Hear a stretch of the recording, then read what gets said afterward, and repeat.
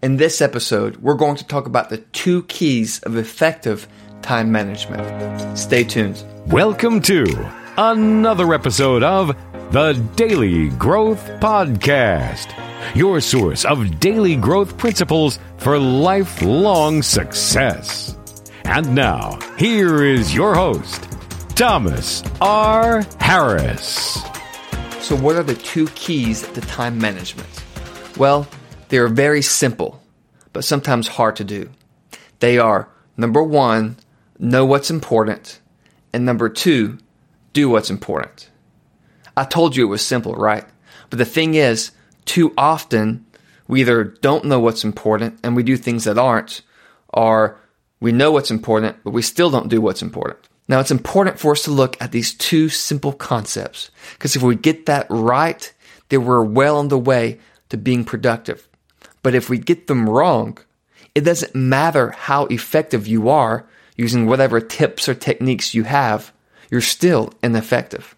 So, number 1, know what's important. If you have a job, you were hired to do something. You were hired to accomplish something. If you don't know what exactly you were hired to accomplish, then it's probably time you figure that out. You can look at your job description, talk to your boss, figure out what you were hired to do. In fact, Brian Tracy, who I consider one of the gurus of time management, goal setting, and so on, he says that we all have a core 3 tasks, that there are 3 tasks that make up 90% of our contribution to our company. So what are your core 3 tasks? What's the 20% that produces 80% of results? What is most important at your job? As I said, if you don't know, you can talk to your boss. But one thing you can do and ask that could be really effective, or even if you're in a job interview for a job, this is a good question to ask when they ask if you have any questions. Ask, 1 year from now, what would have to happen? What would be accomplished or have to be accomplished for you to say to me, wow, you're doing amazing. Wow, you have succeeded way beyond our expectations. What would I have done for you to say that? That gets them thinking, and it helps them see, if they're not clear, what's most important for you and your tasks. You can also look at your company goals and your job role. How can you in your job help the company accomplish what's important to them?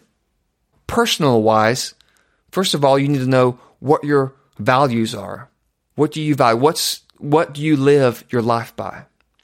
Secondly, what are your priorities? What's most important in your life? Is your family more important than your job? Is your spiritual life important? Is your health? What is important to you, and how do you prioritize them?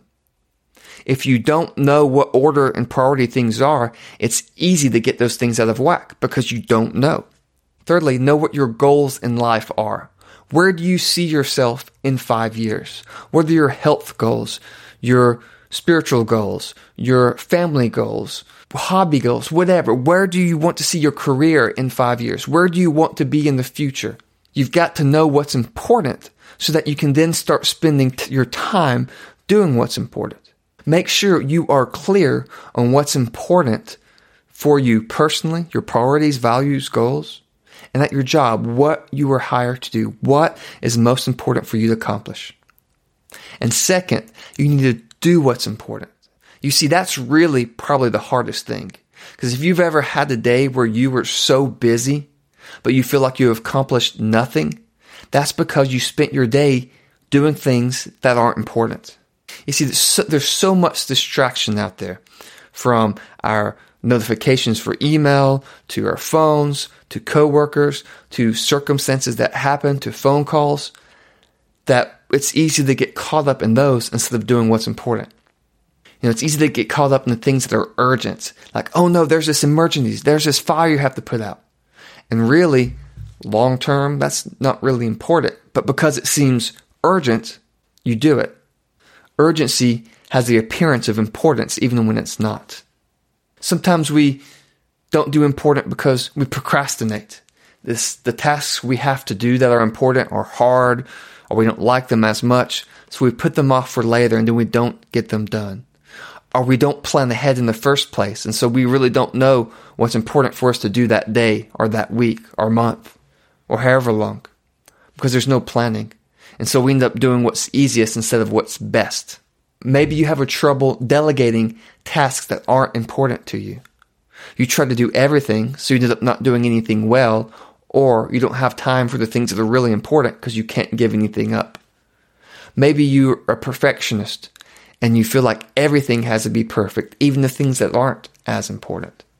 It's not that we shouldn't do things with excellence, but perfectionism can sometimes hurt us. Maybe you have a hard time saying no, so you say yes to one thing after the other.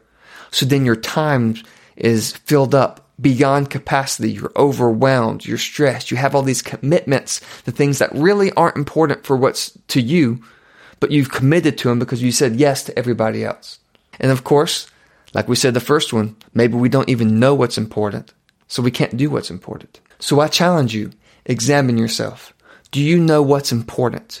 Do you know what's important at your job? Do you know what success would look like 1 year from now? Do you know in your personal life what your priorities and values and goals are? And are you spending your time doing what's important?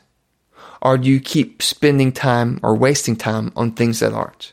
If you know what's important and you're doing what's important, then you're well on the way of being effective. But if you don't, it really doesn't matter what tips and techniques you use. You're still ineffective. I'll see you next time. One more thing before we go. Thank you for listening to this podcast. If it has helped you in any way, please go on iTunes and leave a review for it. And if you know someone who can benefit from this, please share with them, or even share on your Facebook or Twitter or whatever social you use. Again, thank you for listening, and I'll see you next time. Thank you for listening to the Daily Growth Podcast. For show notes, including links to everything discussed on this episode, visit thedailygrowthpodcast.com. Join Thomas for a new success growth principle on the next episode of the Daily Growth Podcast.